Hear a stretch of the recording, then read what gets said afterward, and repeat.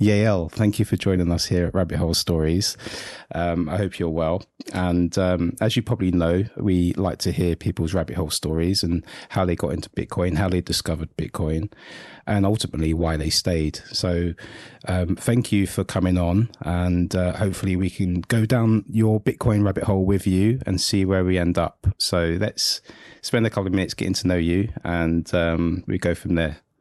Oh, wow. It's going to be a dark crevice. Let's do it. Yeah, it'll be a lot of fun. All right. So it's going to be a deep dive. Deep dive. I think it really goes back to 2012. So it's probably no surprise I'm one of those who are obsessed with Austrian economics, was for a very long time.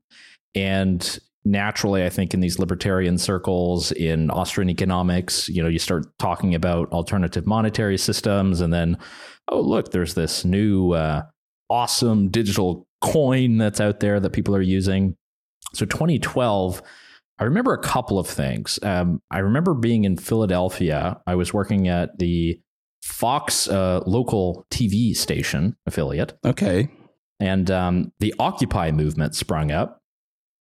And this was really interesting to me because it's like they were against the bailouts. I was against the bailouts. They were really going on and on about how Wall Street's corrupt. I felt the same. Right. Politicians are not the answer. I was like, hey, these are my people. So I went down for a couple nights. I think I went just one night sort of as a producer doing interviews. And then I went down another night just on my own talking to people. And we're talking about the Fed. We're talking about Ron Paul, which I was really into at that time. And, just talking about this. And there were some like I would say the anarchists, like the far left guys, and some of them had brought up Bitcoin as an alternative. And I was like, oh, okay, that's kind of interesting. I've heard of this a little bit, and really started to get much more engaged. And a friend of mine, we really got into it, got Coinbase accounts, started trading back and forth. Standard. Yeah. But then we got our Electrum wallets all downloaded, and that was at the time I was still living in the States, but I did move to Austria a few months later. And that's when I really started to understand what Bitcoin was for. And I had a need for it, to be frank, because I had my money that used to be in the US. I was working as a journalist there, and I had moved due to love to the European continent, as one does. And I needed to figure out a way that I could send USD and pay my rent in euro. And it was really difficult to figure out how to do it. PayPal sucked. Don't even think about doing a wire transfer. Western Union is like, you only do that in, desert dictatorships. So The only option that I could find was actually using Bitcoin. And what was so cool about it is I could use my, credentials and everything. I could buy Bitcoin in the US, get it in my wallet, and then within 3 seconds, pop, I have a confirmation. I mean, back then the mempool was pretty empty, so I could get it like pretty quickly on my side, and then I would go to I think Nico talked about Bitcoin.de, which is like the German website, which was peer to peer at that time, and you could just sell, and guys would just use the IBAN number, and then send you the cash. And I started doing that and getting more interested and writing about it. And for me, I saw it as something that was going to be much bigger than just sending money from A to B. I kind of saw that there was this network. And of course, I was very ideologically tinged at that moment because I had read in the Fed, I was into the Ron Paul stuff. I had all of the, Austrian economists. I had Mises and Hayek, had read all the books. I was very much into Friedrich Bastiat. I was into this entire idea that we need to have decentralized networks and communities and economics. And it was then to where I just kind of went all in, and, I was using it constantly. I was trying to orange pill. We didn't have that term back then. Orange pill as many people as possible. So that was like around 2013. And then a lot more stuff started getting, I guess, in the news, because you had a lot of the price spikes. I remember it going to 1,000, and that was like a huge deal. And I was really fascinated by the anonymous markets, otherwise known as the darknet and the darknet web markets. I was interested in that. I thought this was the next level of agorism powered by Bitcoin that would allow us not just to sell drugs and do all of this, but also to figure out how to find basically free marketplaces. I saw it as this could be the free market in real time using digital currency and the internet. And I was working at that point as sort of a libertarian organizer, for young people and speaking at universities and doing conferences. And I have the video that I sent you, Joël, of my speech in Vienna in 2013. That was called The Promise of Bitcoin and Anonymous Markets.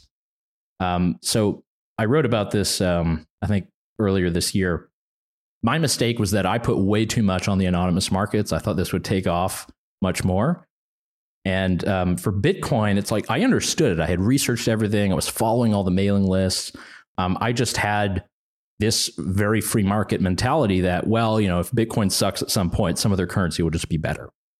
But we didn't really have all these alternatives. Ethereum had just started up and there weren't really many others. So it was really in doing that and then getting stories. As a journalist, I was writing about the first politician who accepted Bitcoin in the US. It was actually in Vermont in 2012. He had accepted it for the State House.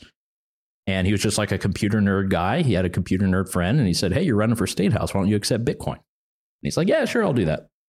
So it was cool to kind of meet him, talk to others. And then I actually got in touch with Amir Taki, who was he wasn't like one of the very first developers, but he was part of like that second generation. And he wanted to organize a conference in Vienna where I was living. And with the Libertarian Student Group and like with the interest that I had, I was like, "Oh, this is awesome." We cooked up this entire proposal. We said, "Let's do this." And then basically like we were finalizing the date for the first Bitcoin conference in Vienna. This is in 2013. And then basically he buggered off and said, I found a commune in Spain, some kind of anarchist group. He buggered off and he's like, conference is canceled. So isn't he fighting that faded with like the army now or something? Or was that, or do you have someone else in mind? No, he was. And I wanted to be sure I was fresh on this. So he actually does have a new project. I think it's called DarkFi. So he's still very much into privacy and things like that. It's not necessarily a new token. It's supposed to be another protocol that doesn't have a token. It's a very strange thing, but he's still very much into that. But yeah, he went to go fight he was in Iraq, fighting with these guys. Okay. Yeah, it was, but he was on his own, right? He did not join the British military. And right. Yeah, he kind of fought it on his own. He was helping them a lot with hacking and cyber hacking and stuff. So yeah, getting into that stuff a lot more. And then you had WikiLeaks, that was coming up. And, I was an American expat, French Canadian American expat. I was really interested in this stuff. I was still commenting a lot on what was happening in the US and just seeing the pressure that WikiLeaks was put under and then using Bitcoin and then the arguments about whether we should use it or not. Right. And, I was never one to say Bitcoin is it, but I thought it was a great tool, which I still think is, I believe, the more correct way to view it. I shy from maximalist. I think Joël is probably the same way, only because, I'm in it for the freedom, for the privacy, the freedom go up stuff. Yeah, me too. And when all of that started with WikiLeaks and there are all kinds of, argumentations, it was great. I mean, it was fun. And, for many years I would evangelize and talk to people about it. And it was around 2017 when I saw the ICO stuff that I started getting really bearish. And, at that point I had been buying Bitcoin. I hadn't really been selling. I'd used what I got in the US and, for rent and stuff, but luckily I had a cheap rent. But when I saw the ICO stuff, and this is a complaint that I had, and I'll go back, actually, my first Bitcoin transaction in a shop, I was in London in 2014. I had a blockchain.info was my mobile app. Nice. Let me, before you say what you bought, I'm either going food and drinks or shrooms, but I'm not sure. Oh, please let it be shrooms. Just a cappuccino, mates. Oh, okay. See, I was not far off. I mean, come on, that's what you do. And I remember doing it. It was the first time I had done it like in person, right? This is always like a weird thing you do yourself or you send it to friends.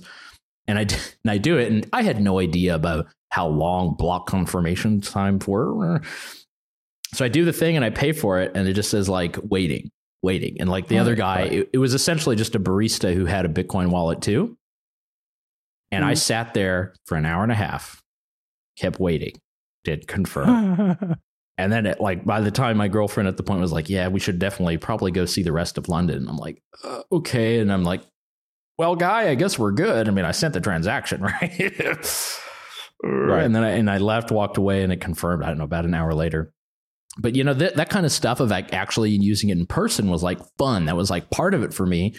And then when you see all the ICO stuff, when you see all of the projects and we're starting this and launching and equity and buy this, I had the problem, and I made the mistake again of conflating that with Bitcoin.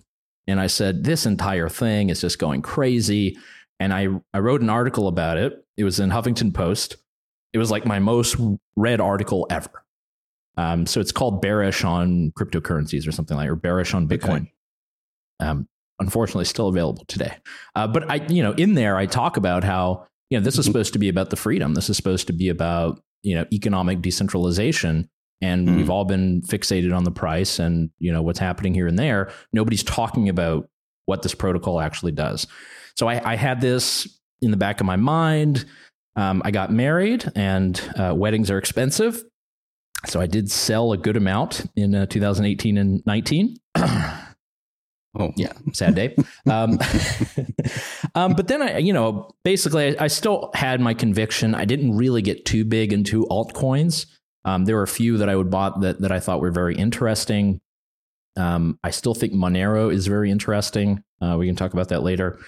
And, I really was always kind of in the background Bitcoin, but I had no idea that there was this community of Bitcoiners apart from, small things that I would see on the internet.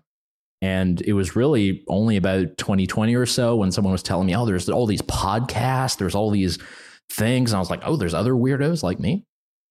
And that's when I started paying attention a bit more to that ecosystem. And, all of my work that I've done so far has been fairly independent of Bitcoin. I always wrote about it and interviewed people, but it was never like I was doing anything specifically around Bitcoin. And, basically in the last, I would say 2 years, I have gotten more active. I've found ways that I can use my job as like a consumer advocate to also advocate for Bitcoin and for people to use Bitcoin, helping to write policies, helping to educate lawmakers, writing more and more articles, getting many articles rejected from mainstream newspapers.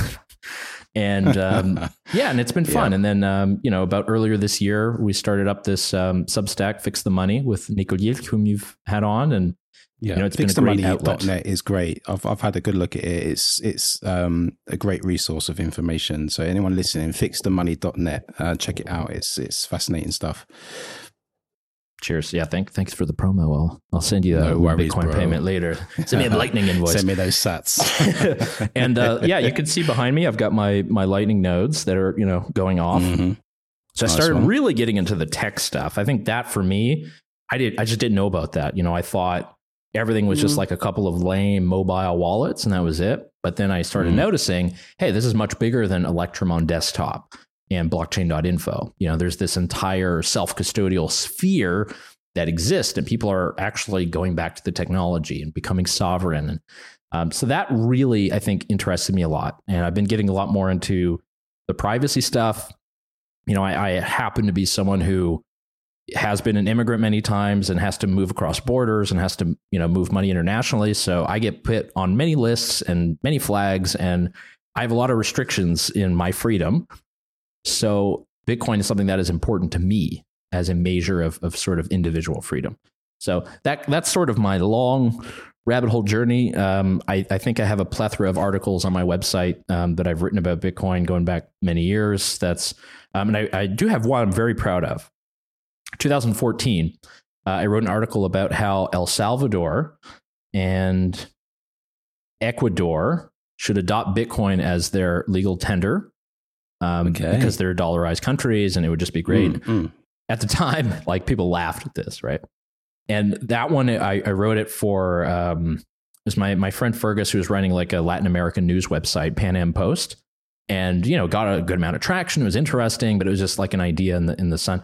I don't know if I would agree with that today. I don't know if I'm in the Bitcoin as legal tender camp, right. But it was at least something that I was thinking about. And obviously many other people have thought about this and pushed this forward, but just some flashbacks of my writing archive, as it were. So thank you guys for coming down the rabbit hole with me.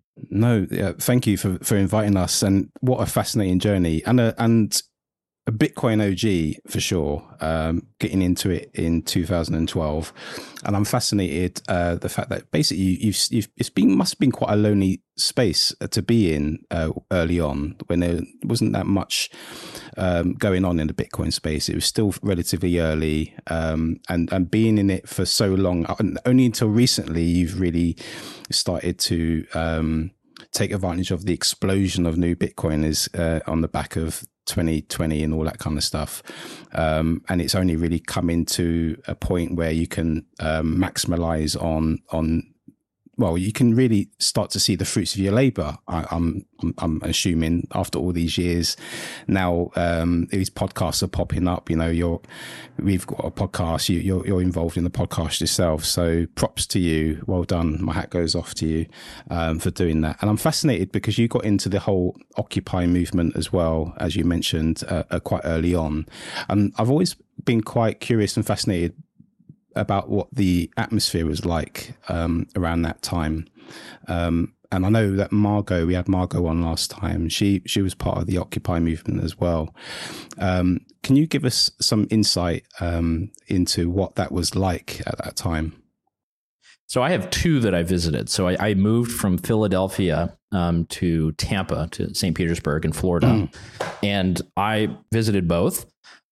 So interestingly enough, very good friend of mine, I won't name him here, but he was much more of essentially an admin at Occupy Tampa, and he was Austrian economics all the way. He gave lectures on anarcho-capitalism and was trying to teach these young socialists, ways about the markets.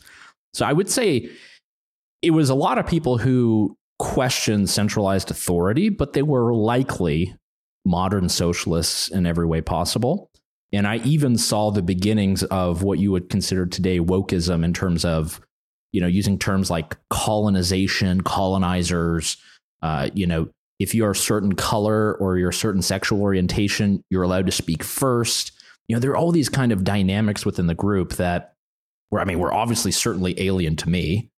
And I'm like, hey, I'm a French Canadian immigrant. I'm somehow on the totem pole, but it was really fascinating to see that kind of stuff. And obviously, ideologically, I'm sort of opposed to that. I take more of an individualist route.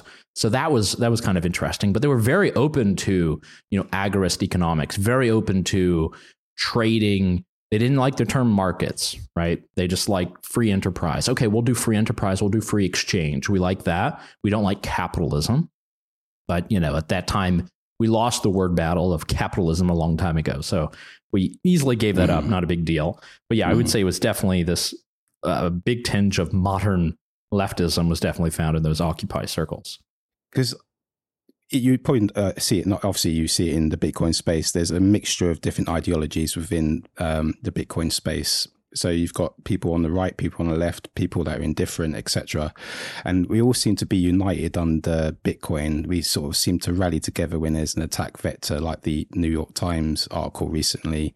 Every Bitcoiner rallied around this whole thing and got together and sort of disassembled the New York Times article. And I imagine it was quite similar there, really, because you're talking about these socialist left-wing people, but then you were there as a libertarian as well, and you were there together, united. Would I be right in saying that? I think so. I think that, there's always been this imagined alliance between progressives and libertarians on various issues, war on drugs, bailouts, being against bailouts, sort of economic independence. So there have always been these things that have held us together. The problem is always the culture war, because the culture war overtakes all of that. And what it does is it sort of bleeds away any of this camaraderie that could normally exist, because then it becomes about identity, and it becomes about this stuff that's about definitions, and it's about essentially a kind of hierarchy that, we're supposed to be against hierarchies, but then we impose hierarchies, or, all of this stuff is socially determined, right? It's like people coming up with things and, this income or this color. So I think you do have a lot of that's made it rather ugly. There have been moments where, amongst political movements, I'm thinking of some of the anti-war stuff that definitely happened against FISA courts in the US. That definitely happened. I know a lot of the online censorship bills in the UK, it's been very similar, where you've had this sort of temporary agreement. Again, the war on drugs, something very similar. But unfortunately, we've just gotten all these culture wars, and the culture wars break that up. They put everybody on guard.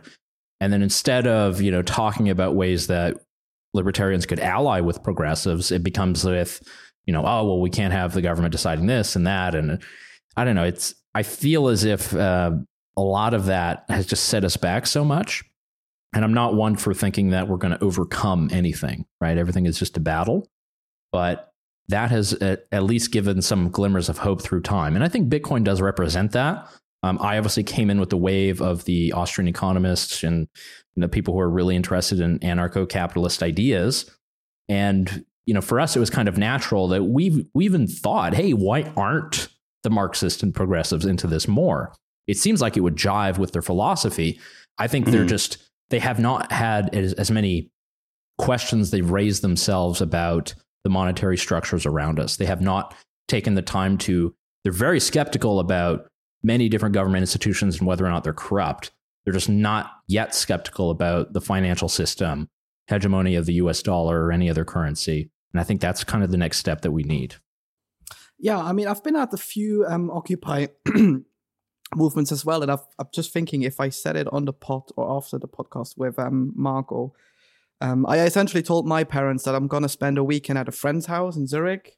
And I booked a flight with with Bitcoin and went to London. But I got busted by it wasn't called Find My back then. It was the where like parents can target their kids' phones. My parents were very much into see Your where our parents were kids stalking are. you, yeah. And I didn't think of turning that shit off. So they found out that I was at Heathrow Airport at 4 a.m. at 5 a.m. in the morning. How old were you at this point? What the fuck you doing? Yeah. 16. I was pretty much sure that the guy working at the border, because back then that was like a weird time. They would check people in and out of Switzerland, even though we still had the Schengen deals and stuff. And he sort of saw my age and was like, "What are you doing as a 16-year-old in London?" I was like, "Oh, there's this thing called the Occupy movement." And looking back now, I was like, "You should have just shut the fuck up and say I'm visiting a friend or whatever." It was a miracle that I got in. But I had the same experience. And back then, actually still to this day, I always had the political ambition of, well, I don't give a shit because I see negative points in both sides, speaking left and right. And I'm just going to go and see what these people are, because it made sense that we shouldn't give money to the corrupt, greedy banksters, or that politics must have been an issue with it. And I would definitely say the Occupy European people had same ambitions, maybe a bit more left-leaning, because we generally are a bit more left-leanish in Europe. But yeah, definitely. I remember back then I've had my touch points with Bitcoin, and I got some from a friend. So that's how I was able to buy the flight. But I wasn't holding it. I wasn't yet using it. And I remember those being sort of the first things. I was like, okay, you can use it as this and that. But it never got far enough to use it every day. And then when Silk Road happened a couple of months later, or a couple of years later at that point, that's when I was like, oh yeah, I remember. I still need this once, and I used it once. But yeah, you brought up a very good point. You came into Bitcoin by using it. It was not a speculative asset you bought at $100 and you sold it at 10K. You really got it, and you're like, hey, I can forego these weird American, European rules in the banking system. To this day, do you think this still has a big impact if you see current topics in the Bitcoin landscape? Because a lot of times, especially on Bitcoin Twitter or Nostr, you sort of see a narrative being pushed. Everyone gets hyped, but then it goes well, guys, we actually lose focus of stuff. And I think we should maybe focus more on privacy or nation state adoption, whatever. Do you think that background of yours of actually using it as a currency and seeing a real world value in it has sort of crept in and also allowed you to maybe let go of these narratives at times? Yeah, I definitely think so. And one thing about seeing the Bitcoin ecosystem I hate the term space, so I won't use that. But looking at the Bitcoin ecosystem, I see a lot of parallels to political movements, to influencers online and stuff. So I've seen this stuff plenty of times before. You have some conservative influencer person who's out for, back then we used to call it, outrage commenting, right? Back in the day. Mm-hmm. And now with the Bitcoin world, it's more like, here's this strange chart that shows that in 95 days, you'll have this rainbow the only charts I was ever interested in is well, what's the current supply? And how many transactions per day? I remember I have that in my early presentation. That's the only thing I cared about. And all the other stuff, I have no idea. Nobody has any idea. You look at any of my investing or retirement accounts, I definitely have no idea, right? And I think that's kind of why Bitcoin is attractive, is because it stands alone and we don't have to, time it. We don't have to, think about this and then Saturday and then I got to put a put order or, so you have a lot of that. And that stuff to me has never really been interesting because it's always monkeys throwing at dartboards, right? It's not principles. You see it with the price now. I mean, when it was a 16, 18, whatever, under 20K, everyone was like, oh, accumulate, get to know the basics. And now where it touches 30K again, every fucking influencer goes out and says 32K by tomorrow, 35K by tomorrow. We're going to the moon. It's always those swings and those up and downs. You had a very good piece a couple of months ago about slaying your heroes. And I feel a lot of that just because, again, I did not know the Bitcoin ecosystem in terms of podcasters and bloggers and all of I didn't know about this.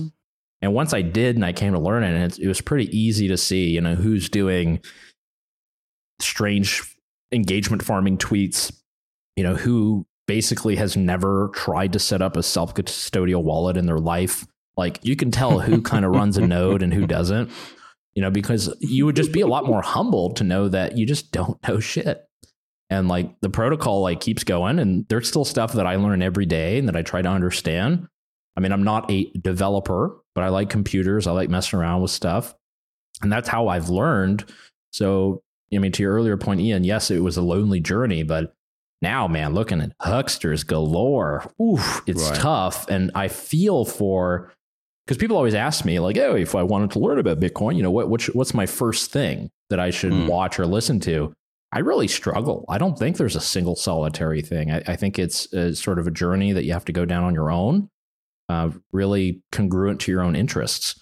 So if you're really into the idea of money transfer, there you go. If you're really into the idea of being safe from dictatorships, there you go. I think there are no Bibles. The only thing close to a Bible is, I think it's the Book of Satoshi. I forget who wrote it, but it's just writings of Satoshi from the forums. What was it for you then that got you hooked on Austrian economics? Oh, that's interesting. So that was back in, I want to say, high school. I was always a bit of a weird one because I was a French-Canadian immigrant in a deeply southern North Carolina town. So I was always a bit of an outsider. And, it was just, I tried to fit in. I used to wear a knife on my belt. I got a camouflage hat that had the fish hook in it. I had a dip can stain on the back of my jeans, even though I didn't dip. Even up to all the stereotypes now. But these are true. These are true. And if I post this on my dormant Facebook page, all these people I know from high school probably call me out. But there was just something a bit different. But I really liked, because at that time we had the bailouts, we had the economic crisis, 2008, and before then. To me, that was just fascinating. This is happening right now. None of this makes sense. There's got to be other ways. And I remember listening to Judge Napolitano on Fox News Radio back in the day. He was a former Supreme Court justice, state Supreme Court in New Jersey, who just was the sole libertarian on Fox. And he just started talking about Austrian economics, Ron Paul. He talked about Peter Schiff back in those days.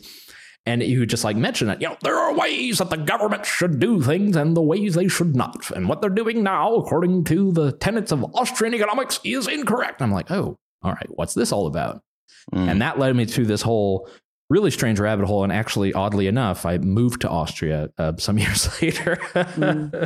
But funny enough, even as an Austrian, or having spent the entirety of my life in the DACH region between Germany, Austria, and Switzerland, Austrian economics is not well known in Europe. At least not to that extent as it is in the States.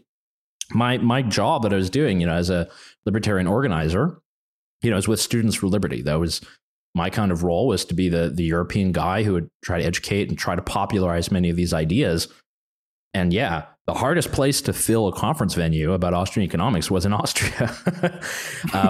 Funnily enough. Germany, I think very similar. Where the ideas really had pull was in the Republic of Georgia and in Bulgaria and Slovakia and the Czech Republic. I mean, Czech Republic was huge. And all of them, they felt the disaster of socialism, and they kind of learned from these economists. It's as if all of these areas, they've been savaged enough, they're ready for an alternative. And one thing that I noticed, and this is still the craziest thing for me, like our counterculture in Anglo-Saxon societies tend to be Marxist, purple hair people, right? That's your counterculture. That's your, the man, we're going against the man, all this kind of stuff. But in most of these countries, former Soviet countries, the counterculture were young capitalists. So the counterculture were younger people into markets, who were into individual freedom, were about minimizing the state. And that was just the craziest environment to see stuff. Unfortunately, the sort of rich Western nations didn't really have that, right? Because they were able to live from the fruits of markets, and then very much in the Josef Schumpeter model became so rich that we've essentially turned back to socialism, and we're in this strange state. So it was fascinating to see that Austrian economics was more popular outside. Is there a resurgence? No, and it's not meant to be a worldview that you accept wholly, that defines all of politics. It's merely a way of thinking. And as long as we have that, and we have people who embrace it, like perhaps the next Prime Minister of Canada, Pierre Poilievre, that's good. I like that. Yeah, a friend of mine who is an economist always used to tell me, you Austrian guys are always like the dickheads of economy. You're sort of, whatever people say, whether from the left or right, you're always the ones in the middle going, well, actually, there's like this quote from this guy or this thing by this one. And I sort of would sign on this because I think that's a pretty good explanation for normies out there to explain what kind of goes beyond that thought process. Yeah. What I'm interested in is you being a libertarian. What does an ideal world look like to you as a libertarian, and how does Bitcoin fit into that for you? Well, classical liberal. I never stuck too hard to the big L term, mostly because of language. Because you say libertarien in French, and it's like totally wacko. Or I think in German you have to say ultraliberal, right? So it's like it never worked out. So I just always liked classical liberal, and I think I'll go back to my favorite thinker. That is not specifically Austrian economics, but he's very much in, I believe, that tradition, and that's Henry David Thoreau. So he was an American thinker, writer. His ideas formed the basis of Martin Luther King Jr. and civil disobedience. And, for him, it was in the 1840s, and he was protesting against the Mexican-American War. And when the tax man came, he said, no, hell way, I do not support this war, and there's no way you're getting any money from me. He wrote a couple of weird books about, living out in the woods and building cabins. But I think the way that the ideal world would be is you would just have a lot. And I think there are elements of classical liberal societies today. I just think it's hard to find in one country. So in Europe, we have a lot of social freedom. Alcohol, fairly permissive, 16 years old, you can pretty much drink in most places. US economic freedom. It's super easy to start a business, to get things, depending on your state, to start a business. Taxes are fairly low. When it comes to immigration, that's something that's fairly restricted everywhere. Let's not talk about Switzerland. But thinking of some of these countries where they're more open to it, places like Republic of Georgia, which again, I think is still a state that I'm very passionate about and I think gives a lot to the world. And likely will be in the headlines in years to come when Russia invades it. Again, but also Estonia is really interesting. They have this e-governance model, and I'm, an e-resident there. I'm very proud of it, and I think they do a great job. But I think there's all these like elements of our freedom that exist in these other states, and that's why I didn't think I'd bring it up. But I don't know if you guys have read Balaji's book. So no, I don't mean the $1 Million Bet. Everybody's got comments on that. But his book is called The Network State. It just came out maybe a year ago. And he very much predicts this kind of ascension of Bitcoin to basically freer societies and how it will be done. And the parallels that he draws are fascinating. And it's another Austrian idea, but not Austrian economics. Rather, it's Zionism. So Theodor Herzl was one of the founders of Zionism from Austria. And his idea was, all right, let's crowdfund as much as we can all together, we, the Jews of Europe. Let's find a homeland. Let's establish our own rules and governance and live out our principles. And that's what they were able to do in Israel, agree or disagree, whatever. That's actually what half of Occupy was all about, by the way. So in Balaji's notion, he's like, this is exactly what we can do today with BTC. This is exactly what we can do today with the cypherpunk ideas that, started cryptographic coins. You can actually start this new society. And, at first it's going to be online. At first we'll all be in different chats and, Nostr and whatever feeds. But at some point we'll be able to crowdsource for territory. We'll be able to gather in one place and we'll figure it out. And I think for me, it really just comes down to that element, being free to travel. And this is something that many classical liberals, it depends on where you are. American libertarians and classical liberals tend to be very restrictionist on immigration, whereas many European liberals, using that term correctly, are very pro-immigration. And that is, I think it's a good cleavage to have. However, if we want to have freer societies, we have to open up immigration in some way. It's got to be much easier than it is today. It cannot just be a bureaucracy that's standing up at every border to stop people from coming in. I think that is an essential element of whatever Bitcoin society will exist, because we want to be able to gather people around ideas. And the only other country realistically, and I hate to be patriotic in this moment, but is the US, in which, as Thatcher said, has been based, on an idea rather than on blood and histories and princes. So yeah, I don't know exactly how to answer it, but I think there are elements that exist out there for us right now. Because you see quite a lot of, in the narrative, in the news in the UK, you hear a lot now about immigration because they're tightening up the borders, and it's dividing the country. I've got to say, you've got strong opinions on both sides. I'm on the side that I'm open to free movement, and people should go to where their ideology suits. And I think under Bitcoin, you see like the Free Madeira project that's going on. As we start to move into a more Bitcoinized world, and you hear about these citadels and things like that. I see a future where there is opportunity for people to have the freedom of the choice to migrate to areas where Bitcoin is accepted widely, and people's ideologies can and getting together to work it out and figure out a new way together, because obviously the monopoly on money, on fiat money at the moment, a lot of the narrative is driven for us because of the corruption at the top.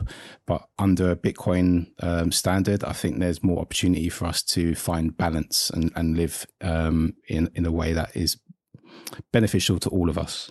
I don't know if I'm wearing a tinfoil hat again, Joel, but that's the way I see things. Well, you're not. As someone who's been through the UK immigration process, at times it still feels like I am. It is a fucking nightmare, because I think what we... I'm gonna cut a lot of swear words again. I really have to get used to not say it all the time. What's so mind-boggling idiotic from my perspective is, so my personal case, for example, because I used to be a freelancer all my life, I used to run a one-person business. You may have your contractors you sometimes work with, but it was just me. I was providing for myself. I was never bothering anyone. I was paying the stuff I needed to pay, and that's it. The moment you want to cross a border, which is just a line on a map, with maybe some different jurisdictions, you suddenly get scrutinized for stuff that has nothing to do with you. So, for example, in the UK, currently, there's not a official scheme where you can go, yep, I'm a freelancer. I'm going to fill out all these forms. I'm going to provide them to you. I'm going to pay for my health charge and all of these things. And then I'm in, right? There's so much backdooring. And I'm just wondering, even if a Bitcoin standard were to happen, would that get away? Because it is a money-making machine. It is a way for institutions, for organizations, for entire industries to profit from it. I mean, I had to get an immigration lawyer. They were all ready in line up. You essentially have to someone in the UK, or if you're in another country, you have to get a director into a company first, whatever.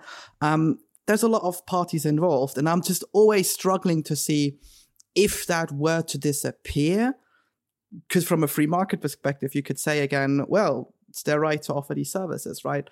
But yeah, it's an interesting take you brought in with the book from Bajal, where I probably have to read the book to get the full picture.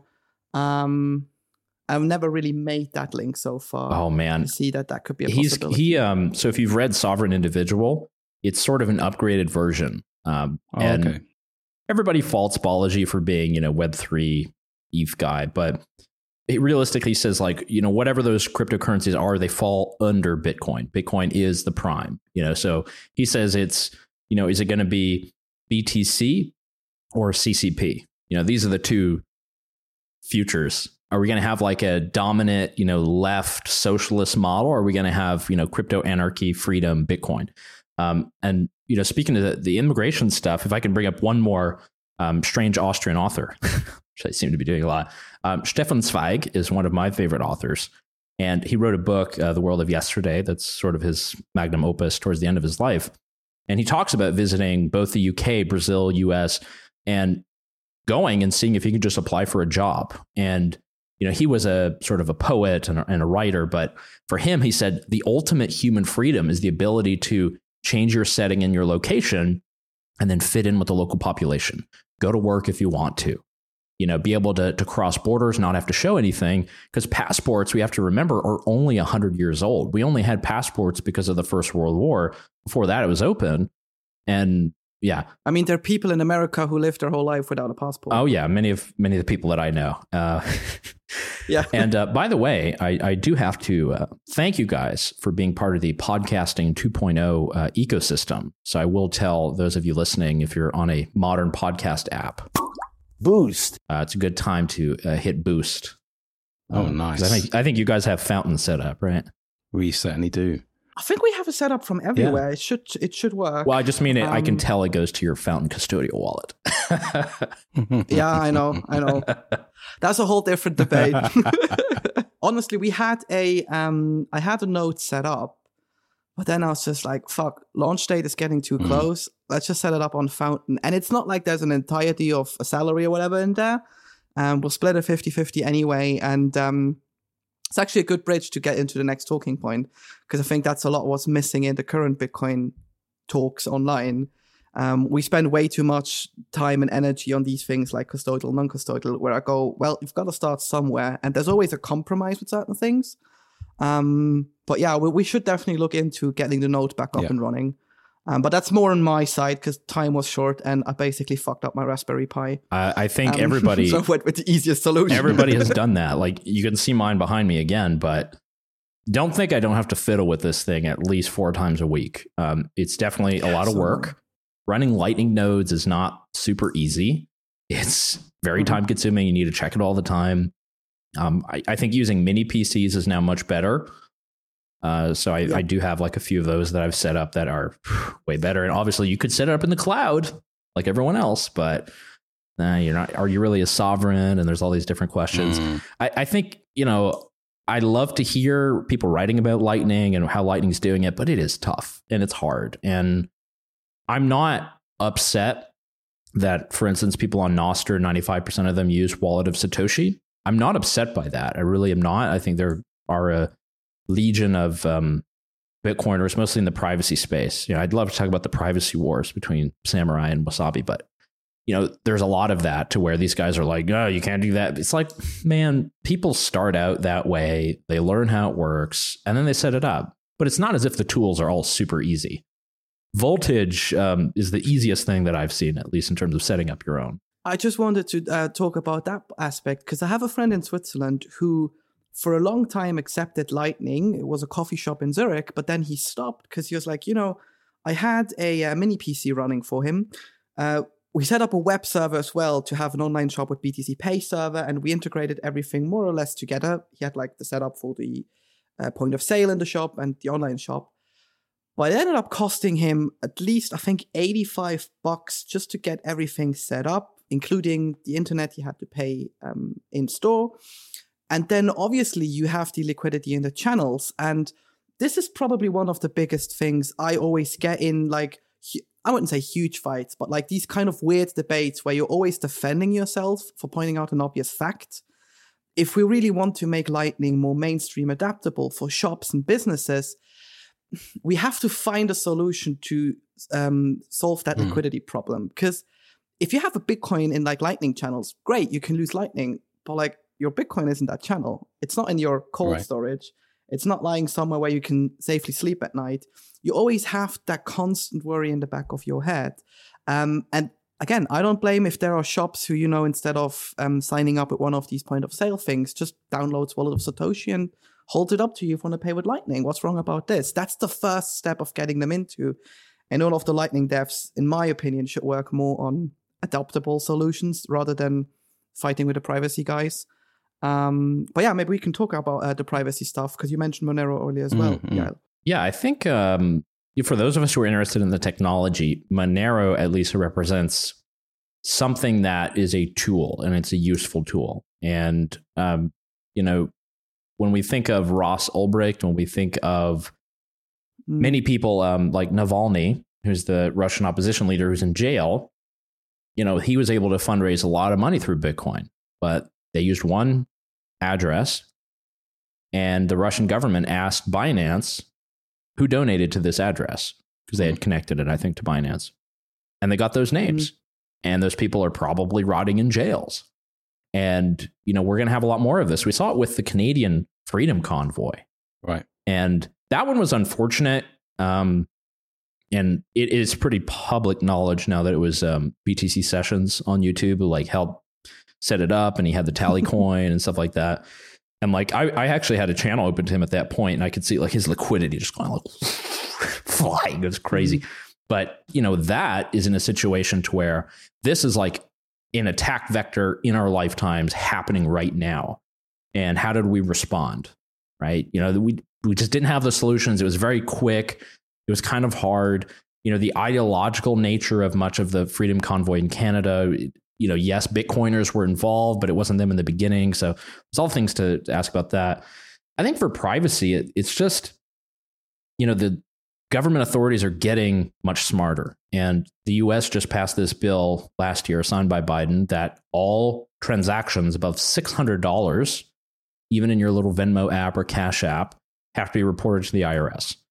Meaning they have the ability to track that anyway, but now they're going to lower that threshold of what they're looking at to include $600 payments, which, you pay your mover, you pay you pay for a big meal. I mean, everyone has sold something on Facebook Marketplace at one point. You get quickly to $600 within 12 months. Yeah. You have all your old Xbox and games, and, your wife is telling you got to get rid of it, and you do. But I think for the privacy stuff, it's interesting because a lot of it is really about constant doom thinking, right? It's always about preparing, what could happen, worst case scenario. And a lot of people are very wedded to that. And I think these people are incredibly important, and they should be there because they're there for our worst days. But if they lose their reputation in the process, or they just lose all public opinion and everybody just thinks they're jerks, they're not going to turn to you in that moment of need. And that's, I think, what's kind of difficult of that. I think a lot of the tools of privacy are getting way better. They're very fun. I want to see much more BIP47 implementations, payment codes. I'd love to see that. I think it's great. And of course, what happened the second an iOS wallet launched one, everybody said, well, that wallet's got a bunch of shit coins on there. We can't use that. It's a stack wallet, which I found was the dumbest response. Because here's an app, like a wallet that's your own, that gives you a seed phrase, that has actually implemented something that people have been wanting for years. and your complaint is they have Litecoin on there too. It's unfortunate. Yeah. Especially my experience with a lot of the privacy guys is because obviously I'm very public with my name. I've never been one of the Anon people. I've tried, I failed miserably. Because just at one point I get so fed up with responses that I like out myself. But I've always felt they are private things which you can keep private, whether that be with using end-to-end encryption in messaging or also in the Bitcoin landscape. And I never understood the arguments. What would be a good example? I've got a very good one. Very privacy-focused Bitcoin friend. Only does privacy stuff for Bitcoin. And I got a friend who's doing a couple of altcoins. He also gets Bitcoin, but he's interested in the whole trading and making a quick buck thing. But he then asked him, like, okay, I'm just thinking of privatizing my Bitcoin stack a bit more. Like, I've been selling it to a friend. He's been then converting it to Lightning. We've been transacting back and forth a bit. Is that private enough? And I was like, well, it's not a bad start, but there's a lot of stuff you can obviously get public information from channels and such. Maybe look into coin joining and all of these things. And my privacy friend in that group went like, oh yeah, just use Wasabi. That's good enough. And I sort of went, well, if you're a privacy guy, aren't you like trusting this centralized state again? Which I know there are a lot of discussions with Wasabi, but isn't that also part of the problem? Like you just tell him, just use that. That's good enough. Don't trust verify, forget about that stuff. Instead of sitting down with him and going like, hey, okay, here are the options. You can use Wasabi, for example, to do this and that. You can coin join through Sparrow. You can set up your own node. You can use Samurai and all of these different things. Where I sometimes feel that it is very fashionable to be in these camps with Bitcoin, but then never actually end the thought process of what these camps are really passionate about or what the overall goal is. But you mentioned Samurai Wasabi before, Yael. So what's the story there you would like to talk about? Oh no, I mean, I obviously I've got my payname up, my custom one by the way, plus Yael. So I do use it, or it's on my phone. You know, who's listening? There you go with the private stuff. Yeah, and look, I think it's very good, and I really appreciate the efforts that Max has done. And you know, Max is not far away. I think he's in Prague, and you know, he's been doing a lot of great stuff. He does a lot of things for podcasting 2.0, by the way, and I try to be very helpful there too, in that project. But you know, every step that you can take, I think, is a lot better. I think people need to know the risks. And just figuring out, I think you can actually be very private by just creating different wallets, making sure you catch your inputs, be sure you know where stuff is going, and just think about it more. You know, we think about it with our own accounts. You know, we're not going to put everything on that Revolut. You know, we're not going to put everything in this one account. So I think if people just adopt that measure, it's good, but just get people thinking about it. And unfortunately, when the privacy guys go at war, it turns people off to that. And they become very opposed to certain tools. But, you know, I use the Wasabi 2.0. I think it looks really cool and interesting. And of course, they got a centralized administrator who's blacklisting. Sure. But, you know, if you clean up your UTXOs beforehand, you know, is there an issue? I'm not sure. That's for people to kind of take. But, you know, I think people should use the tools that are, you know, most necessary for them. I think that the way that it is going, unfortunately, is just turning off a lot of people. And it's good that you know a lot of Bitcoiners in real life. You know, a lot of people don't have that, don't have a community that they can turn to where they can discuss this stuff openly. It's always, you know, online, and we know what that's like. So that at least is good. I am trying to teach certain people, but most of the time, just teaching them how to set up multiple wallets is like something completely alien too. So baby steps. One thing I want to discuss before we round up the episode is MPR. Do you want to? He just drops it. I'm just going to leave. I'm just going to leave that there and let it leave it fomenting. Yes. Yeah. So similar to NPR. All right. I'll make a Bitcoin connection. So there's a lot of things that, you know, influencers get very upset about online and make certain claims and all this. And what's happening with NPR is just that, look, people don't trust media. NPR happens to be pretty woke, pretty left. It's pretty terrible. When you turn on the radio, it's always about, the disabled black jogger that's doing this. And, what does it mean for her sexuality?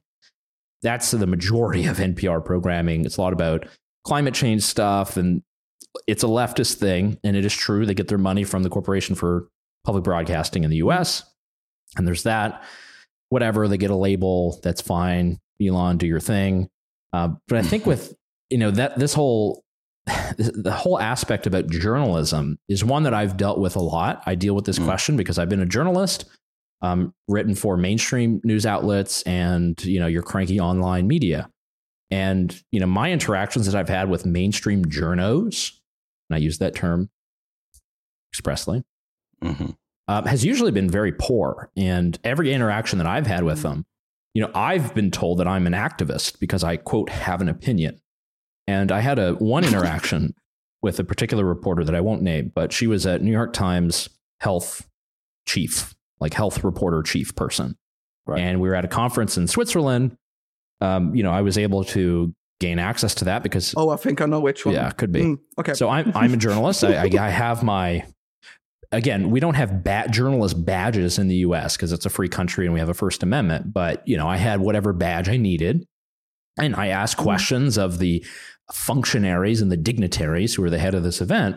And the New York Times reporter proceeded to try to kick me out because I was, quote, an activist journalist.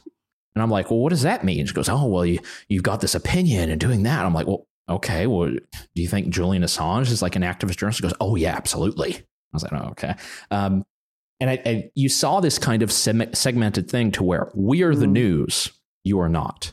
And it's this democratization of information that today is happening on Substack. Today is happening on podcasts. Thankfully, we have uncensorable podcast indices like podcastindex.org, like podcasting 2.0. It means that people are freely able to speak. We're not going to be censored by the Apple Store or whatever.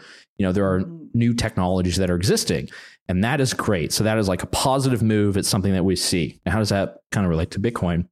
There's a recent thing on the theme of influencers messing things up. There's this program that has been launched in the US called Fed Now. So you've probably seen people talking about this. And it's the easy clickbait thing to say, well, this is the CDBC, everybody. This is what's going to happen. Looks like it's the time. You got to invest in Bitcoin. Invest in Bitcoin. And that's Trudeau, by the way. And how the fuck do you do these sounds? Do you have like a soundboard or whatever? Of course he does.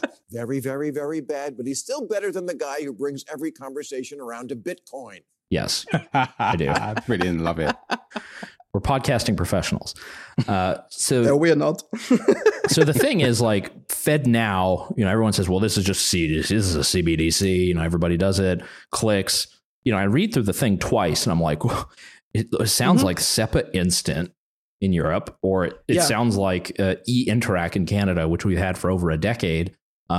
Just sounds like they're trying to catch up to the times of like 2010, not trying to instill, tyranny. And I got a lot of pushback, and a lot of influencers have been making the opposite point and have led to bad policy decisions that have lawmakers and governors vetoing law. And it's really bad. And this is not just something confined to Twitter. It's actually affecting real life. And I'm seeing that happen more and more. And, in my own work, I try to be honest and fastidious, but hell, maybe I should just go all in and do all caps and rainbow charts. And, maybe then I'll get the following I deserve. Eh? I mean, that's sort of the things.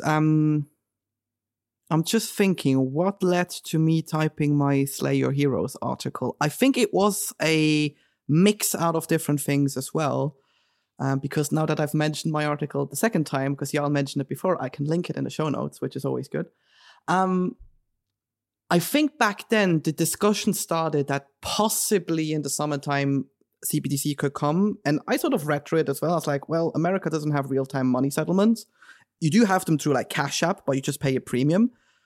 And if you worked in like the fintech world, you know that there's been a big push for the past 8 years, I would say, to get that into essentially the Fed, but they just always rejected it. And now they sort of came up with this. doesn't mean that it's not maybe the first idea they had when they implemented it, going, well, we could maybe split off later on and use it, but it's definitely not the CBDC as they imagine it. And I just see a lot of that narrative, again, being pushed from a particular group in America, which is a big influence in the Bitcoin space. And it's easy to get picked up on social because everyone is using their monkey brains and, retweeting and reposting and resharing it. And again, we spoke about NPR before, we spoke about Elon. What I really miss in the Bitcoin community is Jack, for example, used to run Twitter. He used to be the guy that did the censorship. He used to be the guy letting three-letter agencies in, which I think is not a secret anymore. It happened way before that, if you watch the Snowden leaks. But he was part of the problem. And now just because he's a Bitcoiner, suddenly he turned good. So I think there's a lot Hold on. Yeah. So this is a good point. So he went on this Joe Rogan episode. And with Tim Pool, the one. Yeah. So the first one was just Jack on his own. And Joe Rogan, like he got the script, like he got the notes, and he was like, what happened to this guy and this guy? And he's like, I don't have the information on those accounts. Jack was exactly who you picture him to be, the tech bro at the top, who zoned out when it came to legal meetings and like everything else. And I think that's the guy that exists today, in Nostr and whatever he's doing at Square.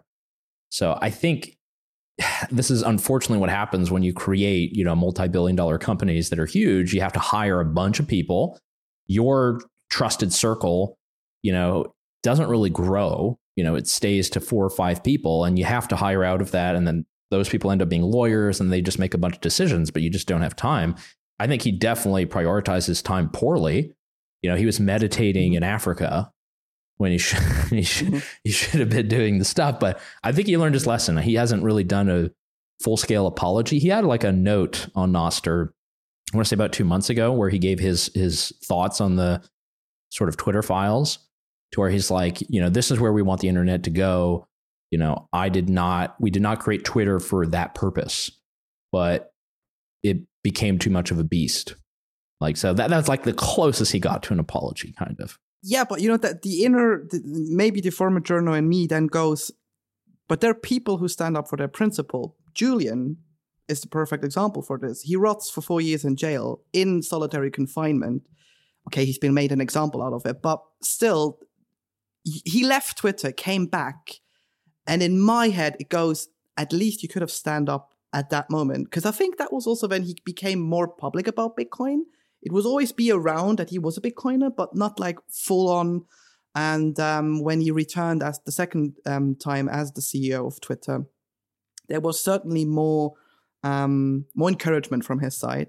But yeah, that is sort of the state where I sometimes think in the Bitcoin scene, I think everyone can agree that he now tries his best with Block or whatever the company is called.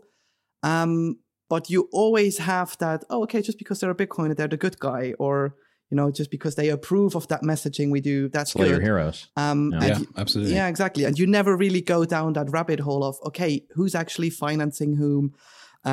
Is there really a claim to back these things up? Is there maybe a mistake in the room? Like, I would argue a lot of the Sailor tweets you would need to delete because there's a lot of misinformation in his stuff as well. And I think that's sort of the one thing we as a Bitcoin community or as a ecosystem, not to mention space, should pick up a bit better. Yeah, but I just want to leave it at that because otherwise we'll extend the episode way too long. Yeah, I think it's a good point. And by the way, Peter Rizzo, Bitcoin Magazine, has this great, the question of who Satoshi is. He says, I take an interest in just making the claim that it's probably Julian Assange, and just for convenience, that's what I think. And it's more interesting than anything else, which I really like, because it's like, look, we're not investigating it further. Julian, like, the WikiLeaks stuff for me was like, it was an awakening moment to see all of this happening. And it's like, and we even have it today with these Pentagon leaks, by the way. I'm already getting dinged probably by the government, but I've been looking for these leaked documents, Tor, I've searched everywhere. I can't find them. So, we've got a lot of lackeys who are in journalism. And the problem with journalism right now is people have establishment bias, and someone like Julian, he bucked the trend, and hell, maybe he bucked the trend with Bitcoin too.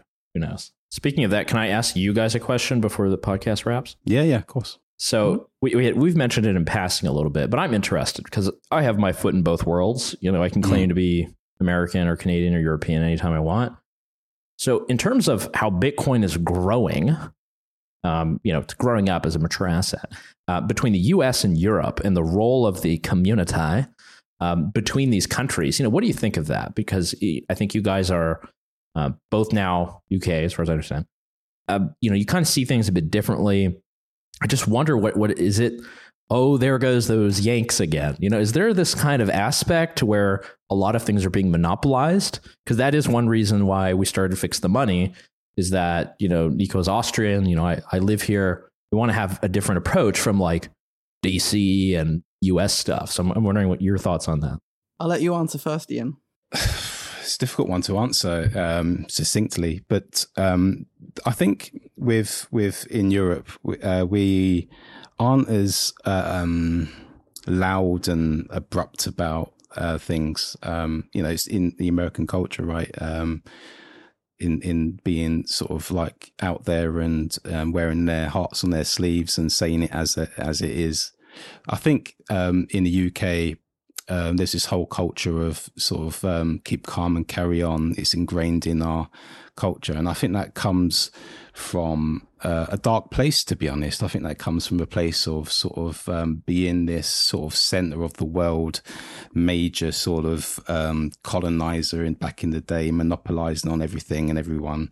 And I think that has generated a whole country of people who feel that they're somewhat superior in Europe. And I think that's where the UK and the rest of Europe sort of tend to have friction because of some sort of historic kind of battles and beef that we've had. But in terms of Bitcoin, it's quite a quiet thing over in the UK. It's not huge.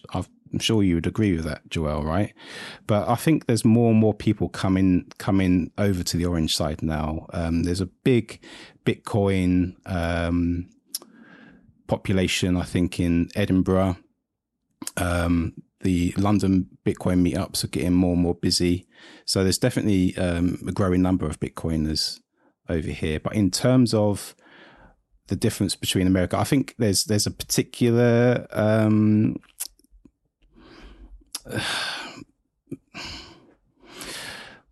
I'm hesitating to say swan in this because that allowed us anyway. Let's call them out for it. My issue with Swan is that they seem to be capitalizing on everything Bitcoin over in America, and I'm conscious about how many people in America who are influencers in the Bitcoin space are now members of Swan. And I'm just worried about how that's becoming more of a centralized ideology around Swan. So that's where I think I'm at with it, Joel. So first of all, I see the whole UK thing a bit differently. But again, I'm a bit younger than Ian. I've always had pleasant experiences. So I've never had the experience of people feeling bad for having colonism and all of these things. But what I do feel is there's a lot of underground stuff happening. So if you look to Germany, I think Germany has either the second most or the most nodes running in the world, if I'm not mistaken. ClearNet nodes. There's always a big debate. Yeah. The Germans, again, by the GDPR, they're very official. No, but I think there's a lot of underground stuff happening. And from what I've seen in the UK especially, I think the scene is bigger than what we expect, but it's almost too decentralized, where you like leave London to go to Richmond, for example. Then you go like, oh, there are 25 Bitcoiners here. Why haven't you guys never been at like the London meetup, which is for the American listeners about a 45-minute drive into London? And they go like, yeah, it's far. We might miss the last train. So I think there's a lot of that stuff happening in Europe. And it's ironic that we always read stay humble, stack sats from American influencers, because I feel that is the big attitude in Europe, we really are humble, and we don't really like to be too loud in terms of Bitcoin adoption and like trying to orange pill every minute on the internet. So I think that is the clear distinction there.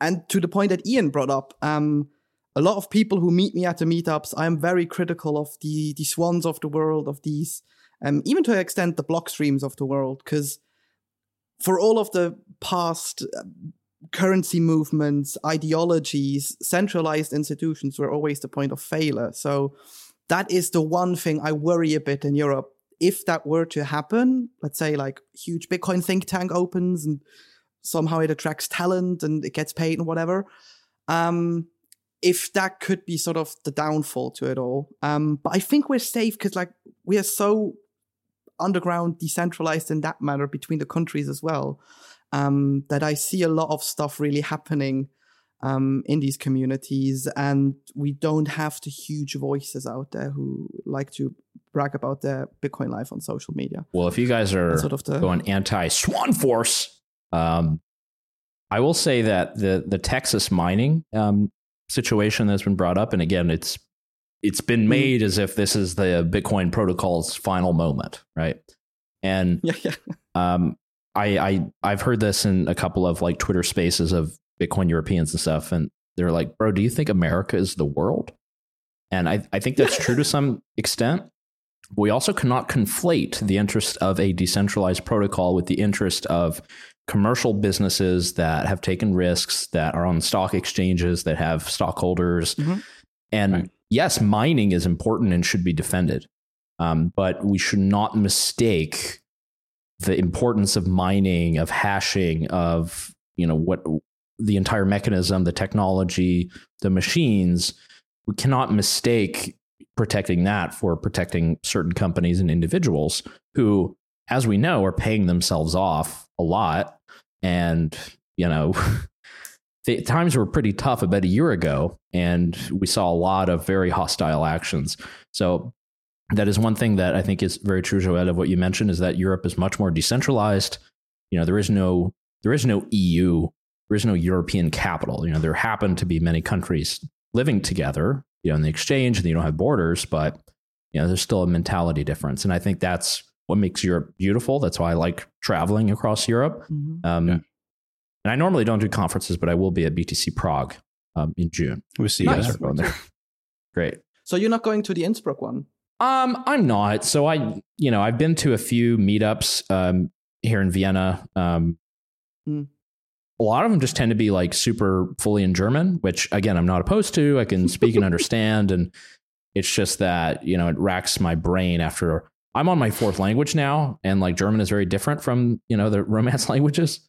So after a day of listening to German, I sometimes need to decompress with a nice episode of the Rabbit Hole Stories. Yeah, it's been a pleasure having you on. Before we wrap it up, is there anything more you would like to add to the episode, or a final thought for the listeners? Well, I'd love once Podcasting 2.0 gets more advanced to add my pub key to the splits, but we don't have that yet on a per episode basis. They're working on it. But I would say if you're listening to this on YouTube, do try a modern podcast app, podcastapps.com. Things like Podverse and Fountain are great. I've been an adherent of this from the very beginning. I think it's awesome. I love the guys who are programming it. They've been a big help to me. So I would say do that. Follow policy questions and debates about Bitcoin and how it works. The US crypto scene is mostly run at the policy level by many centralized coin companies. And, I do lobbying and I work in these circles, and they spend a lot of money to try to get certain laws passed. And we have to be very cognizant of that. And that has already happened in the UK to a great extent. And I have more stories I can tell offline about that. But, follow these debates and, make the case. There's a decentralized digital cash that's right in front of us that people can use. And I think the bigger concern should be, do people have access to on and off ramps? And, how accessible are they? So thank God for things like Peach Bitcoin and HODL HODL and RoboSats and all these others that people can use, because people like me who are immigrants, foreigners, have different citizenships, it's difficult usually for us to pass a lot of these verifications. So thankfully, peer-to-peer is there. I would say that. And I don't do Bitcoin as my full-time job. It's really only the last 2 years that I've paid this much attention in my off hours when my kids are asleep to where I can try to participate in some way. So if you are interested in some policy stuff, I am writing at the Bitcoin Policy Institute. And my own work at Consumer Choice Center, I'm doing consumer lobbying, so protecting your right to vape and use nicotine pouches and have free markets for cannabis and cheap healthcare and everything else. But there you go, peace sign. So I'm pretty busy with that. But yeah, man, anything that I can do, I hope I can just contribute a little bit to the great decentralized project that we have. That's sort of my only goal, because I know it'll benefit me, it'll benefit my children, it'll benefit everyone in my life. So that's really my only goal. I'd rather have Bitcoin succeed than whatever my fiat bags will be. Whatever those fiat bags will be, whether it's the euro or the new IMF coin or something. God. It's been an absolute pleasure. Thank you for inviting us down your rabbit hole. It's been a fascinating journey, and hope to see you at Prague. And you're more than welcome to come back on the show at any time. You're now a friend of the show, so thank you once again. Perfect. Thank you guys so much. I'll see you in Prague and forever in my rabbit hole. Ciao, ciao.